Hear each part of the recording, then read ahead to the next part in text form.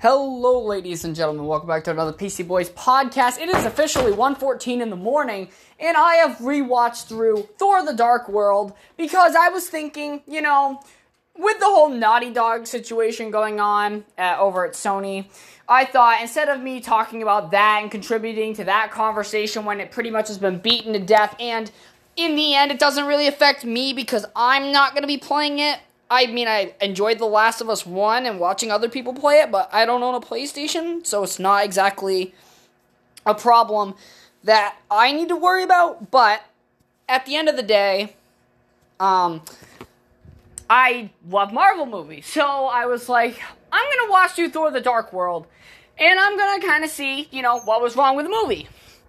And there's not as much bad with that movie as I last remember. Now, I haven't watched Thor: The Dark World in what feels like years, because I haven't watched it in years. I think the Thor movies are probably my most least watched movies of them all, but this is the interesting thing. So, Thor: The Dark World had a good story, and it was a good movie with good action sequences and beautiful visual effects. The only thing that I didn't like about Thor: The Dark World is some of the Earth parts, or the Earth story points, when they were mainly focused on Jane Foster and Thor on Asgard. They kept jumping back to Earth, and it just made no sense. And in my opinion, I think it's kind of stupid that they make the jump to Earth. When they do, it doesn't play a major point in the plot at all. So I found that very interesting, where a lot of the Thor: The Dark World movie, a lot of the shittiness of the movie pretty much came from just, repetition of going between Asgard and back to Earth, but the Earth stuff just didn't matter at all. And not to mention, characters like Ian, not even really a big part of the MCU. Dr. Selvig, you see in Age of Ultron, you see him in Avengers 1, Selvig makes appearances other than the Thor movies. However, if you look at Jane Foster, or you look at any of them, they don't have any other appearances. Gwyneth Paltrow as Pepper Potts even has many more appearances. You have more appearances from the fucking Captain America cast as well, in terms of Steve Rogers' love interest, Peggy Carter. You see these characters come up more than once. But in the Thor characters, I feel like, are not touched upon a lot. Like Jane Foster and her science lackey, her friend, she's not really much of a character, and I forgot what her character's name was. Even though I just watched the movie, that's kind of how forgettable her character was in the MCU. But she was a character not really utilized much in the MCU, along with Jane Foster after the fact. The reason you remember Jane Foster and Eric Selvig is because, it was Darcy. That was her name. So, Darcy, the reason her character, in my opinion, is the weakest of the trio is because, A, Jane Foster in the comic books had a big role and significance, however, and Dr. Selvig had a lot of significance in the Avengers storyline in general. But Darcy didn't really have much. And then they introduced this new intern character called Ian in The Dark World, which made no sense because you never see or hear of Ian after The Dark World at all. So, when it comes to some of these earlier Marvel movies, I think the Thor cast has one of the weaker string, because Dr. Selvig is the only Thor character that's made appearances in movies other than Thor. Jane Foster didn't, and Darcy sure as hell didn't. So, and then Thor 3, you don't even get to see Jane Foster or Darcy or Eric Selvig. They're non-existent, Pretty much after Phase 2, you don't hear or see these characters ever again.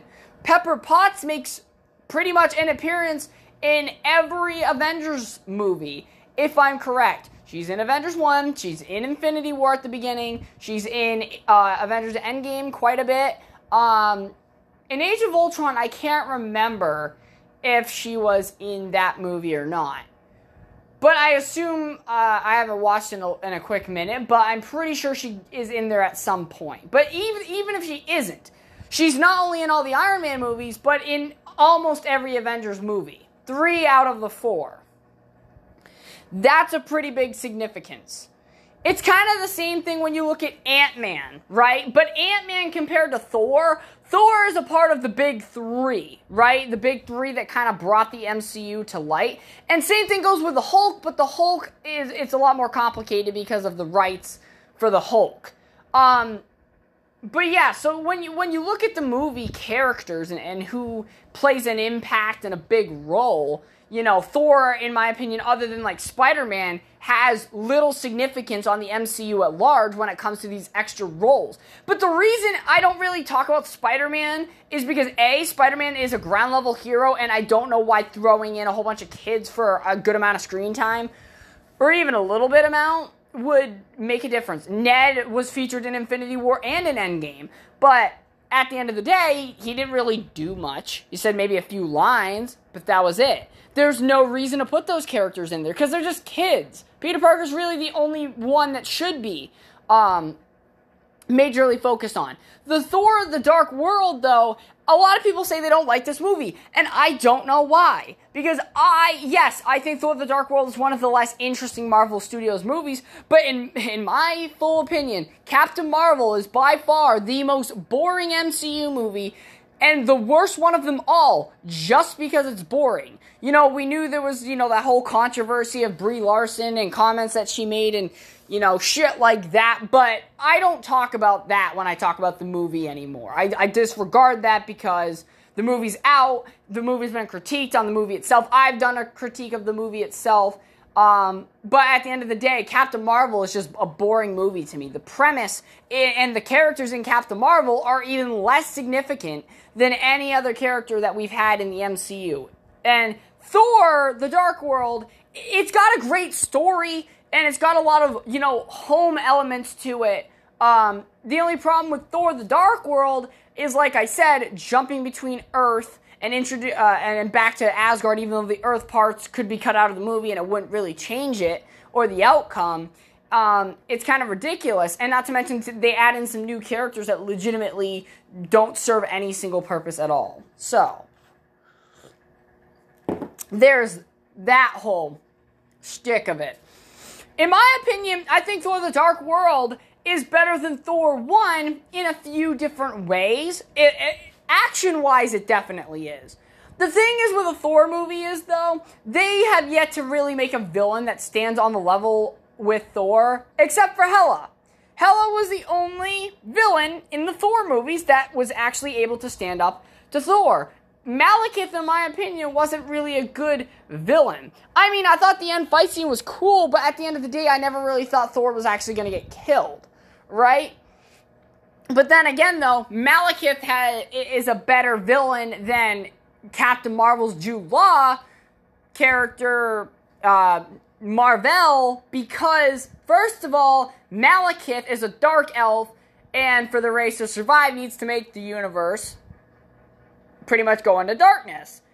But on the flip side, then you look at a villain like in Captain Marvel with Mar-Vell, and his whole goal is to keep Captain Marvel, Carol Danvers, from unleashing her full power.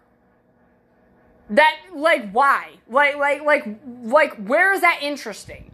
Because with the Dark Elves, it's the survival of the race sort of ordeal, but at the cost of every other race in the galaxy, in the universe. And it's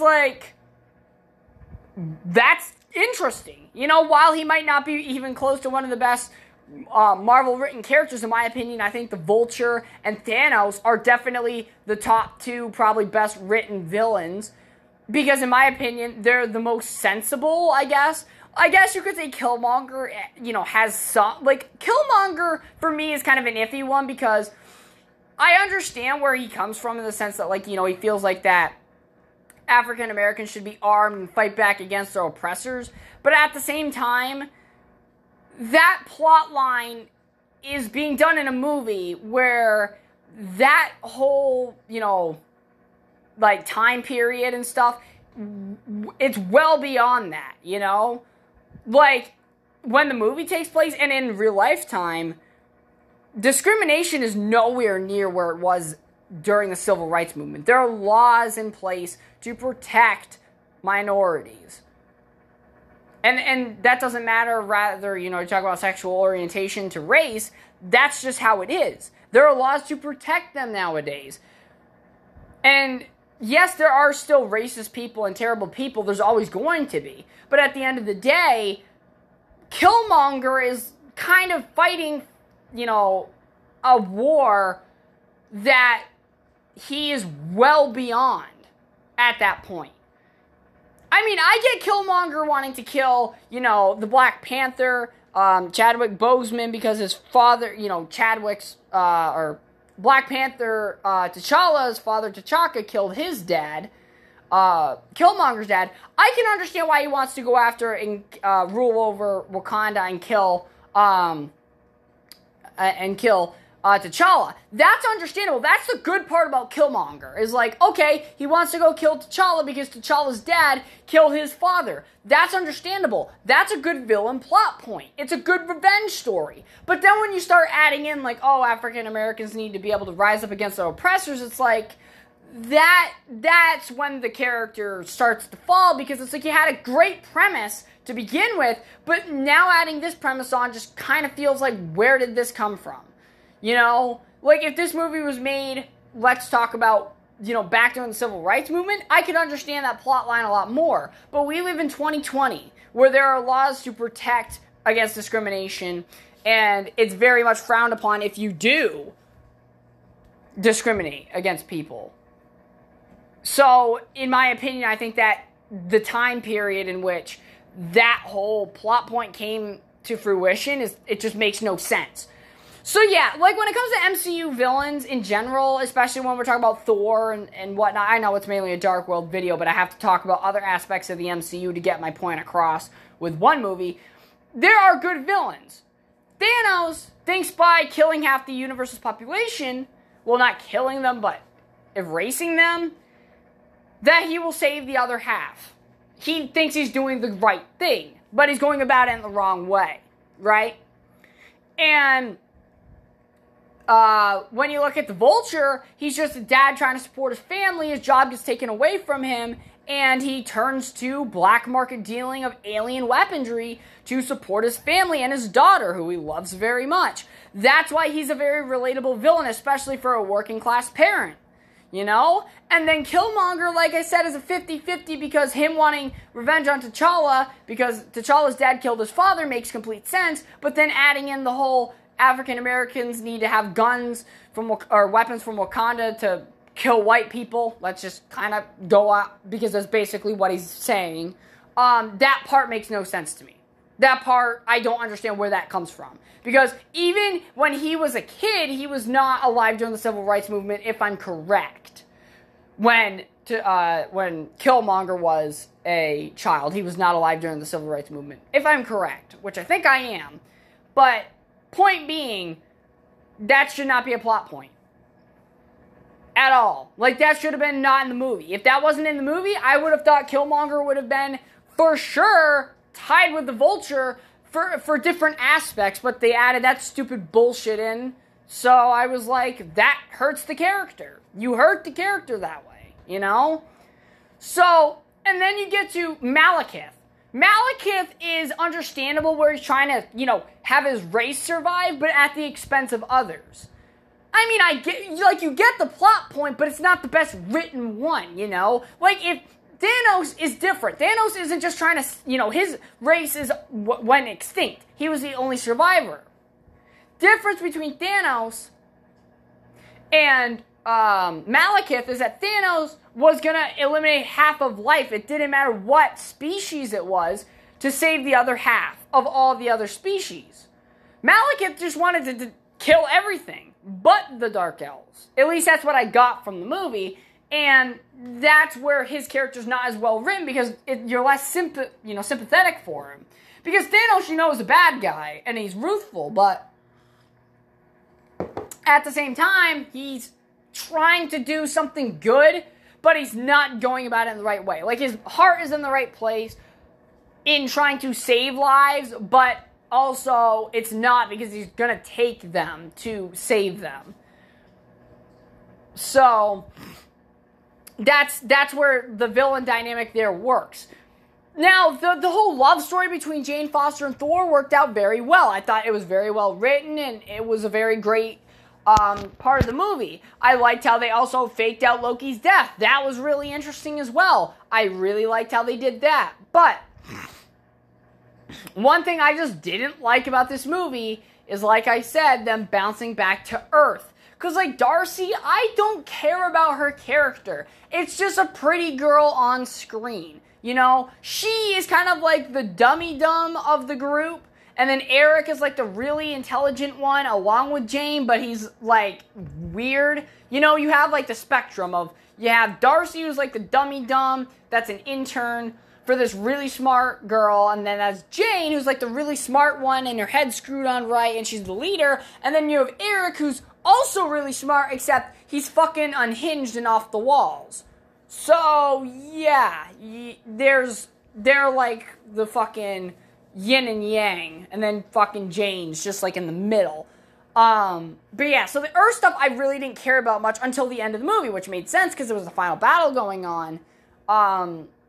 However, I didn't think it made sense as well. It's like, one thing that I questioned though was like, why are the worlds converging on Earth? Like, I would get that if that was like on a different planet, but why Earth? Why would the planet, you know, it made no sense to me because they never hinted at anything like that throughout the MCU, talking about that sort of thing. Like, all of a sudden Thor's like the first god to show up on Earth, like, because apparently that's what made S.H.I.E.L.D. start to ramp up, was Thor.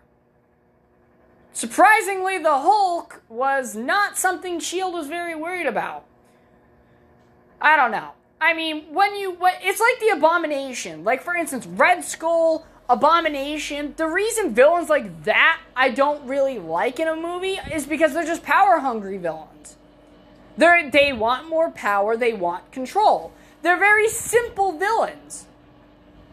Obadiah Stane from Iron Man 1. Based off of jealousy. Malekith is better written than most of the earlier villains in the MCU. Even better than Loki, because Loki just wanted to rule. So, at the end of the day, guys, Malekith is one of the better villains in the MCU. He's not in the top 5. If he is, he's at number 5. But he's not on the bottom of the list. Bottom of the list would be like Jude Law's Captain Marvel, or, yeah, Marvel. I don't know, like, that's fucking terrible, like, one of the worst villains. Then every villain that's power-hungry, aka, so Loki would be back in the low parts of the list, Red Skull, Abomination would be back there, fucking the Iron Man 2 villain, whose name I can't remember, Whiplash, him, you know, that's, those villains are pretty shitty, because they're power-hungry villains. There's no plot to them other than, I want to wage war, and I want to kill things. Obadiah Stane had jealousy. He's like a step above the power-hungry ones, but at the same time, still not really a great plot premise for a villain. You know? And that's the thing the MCU struggled with for a long time, was making a good villain. The reason Captain America, like, for instance, having Alexander Pierce be one of the, you know, better villains, he was power hungry, and yes, he wanted to, like, make the world bend to their will in an extent. However, I think it's funny because you thought he was a good guy for at least most of the movie. Here's the funny thing, right? Here's the funny thing I find about the Marvel movies in general. When all these big events happen, where the fuck are all the other Avengers? Because you would think Hydra wanting to mow down half of the population of Earth as a big problem. Dark elves invading the Earth in an alien spaceship, that's a big problem. Some other ones. That I'm trying to think of. Spider-Man doesn't really have an Avengers level threat, so his movies don't really pose anything significant.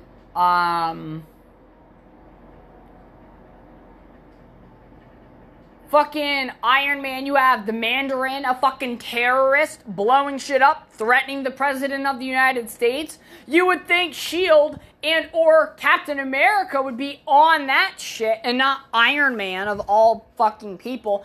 That's the one thing about the MCU that I don't understand. There are self-contained movies and there's the big team-up Avenger movies, but at the same time, why is it that these solo movies have Avenger-level stakes in them, but you don't see legitimately the Avengers come together to fight these other threats? You know what I'm saying?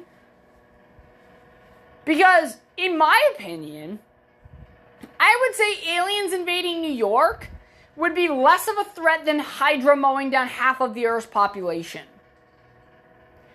I get they're aliens, but they were only in New York in that movie. Like, there are stakes in solo movies like Malekith turning the universe to darkness. That's a pretty big threat. And that was a more imminent threat than fucking, like, I don't understand the MCU in some ways, because Thanos has been trying to get the Infinity Stones and shit, but yeah, here's Malekith possessing an Infinity Stone trying to kill off half the universe. Where the fuck was Thanos? He's just gonna let that shit happen? You know what I'm saying? Like, we're getting off on a tangent here. So I'm probably just gonna rename this, fucking, the Thor, retrospective and then MCU villain talk, because talking a lot about villains. There's a lot of things in the MCU that just don't make sense. But at the end of the day, Thor: The Dark World is a good movie. I definitely have a lot more respect for it now, and I can definitely rate it a lot higher now. It's not as bad of a movie as everybody thought it was. Like, I don't know what's so bad about that movie. There are movies in the MCU that I would rate lower than that. I gotta say, The Incredible Hulk I would bump down after watching Thor: The Dark World, because even though I don't blame it on the Hulk not only didn't have a good villain, but they jumped all over the place when it came to the Hulk. I mean, I enjoyed The Incredible Hulk. It's just, I think Thor: The Dark World's a lot better. Iron Man 2 I would rank below Thor: The Dark World. I think Iron Man 2 had one of the weaker stories. Iron Man 3 and Iron Man 1 were good movies. Iron Man 2 was the odd one out. Iron Man 2 was not a good fucking movie. It really wasn't. Because when I think back at it, like, there's nothing great about Iron Man 2. The villain wasn't good. I don't know. It just Iron Man 2 just didn't feel like a good movie to me. I don't know. I didn't really like much about it. Thor: The Dark World, I actually really enjoyed. I just think that some things could have been, worked upon more. But yes, ladies and gentlemen, that's all I have to say. Tell me what you think about the MCU villains, and what you think of Thor: The Dark World, and what you like and dislike about it. Can comment on YouTube, send messages to us. I mean, nobody does, but I'll still keep saying it, because maybe someday somebody will actually want to have a conversation with us about it. But thank you very much for listening. I hope you all enjoy it, and I'll catch you all in the next one.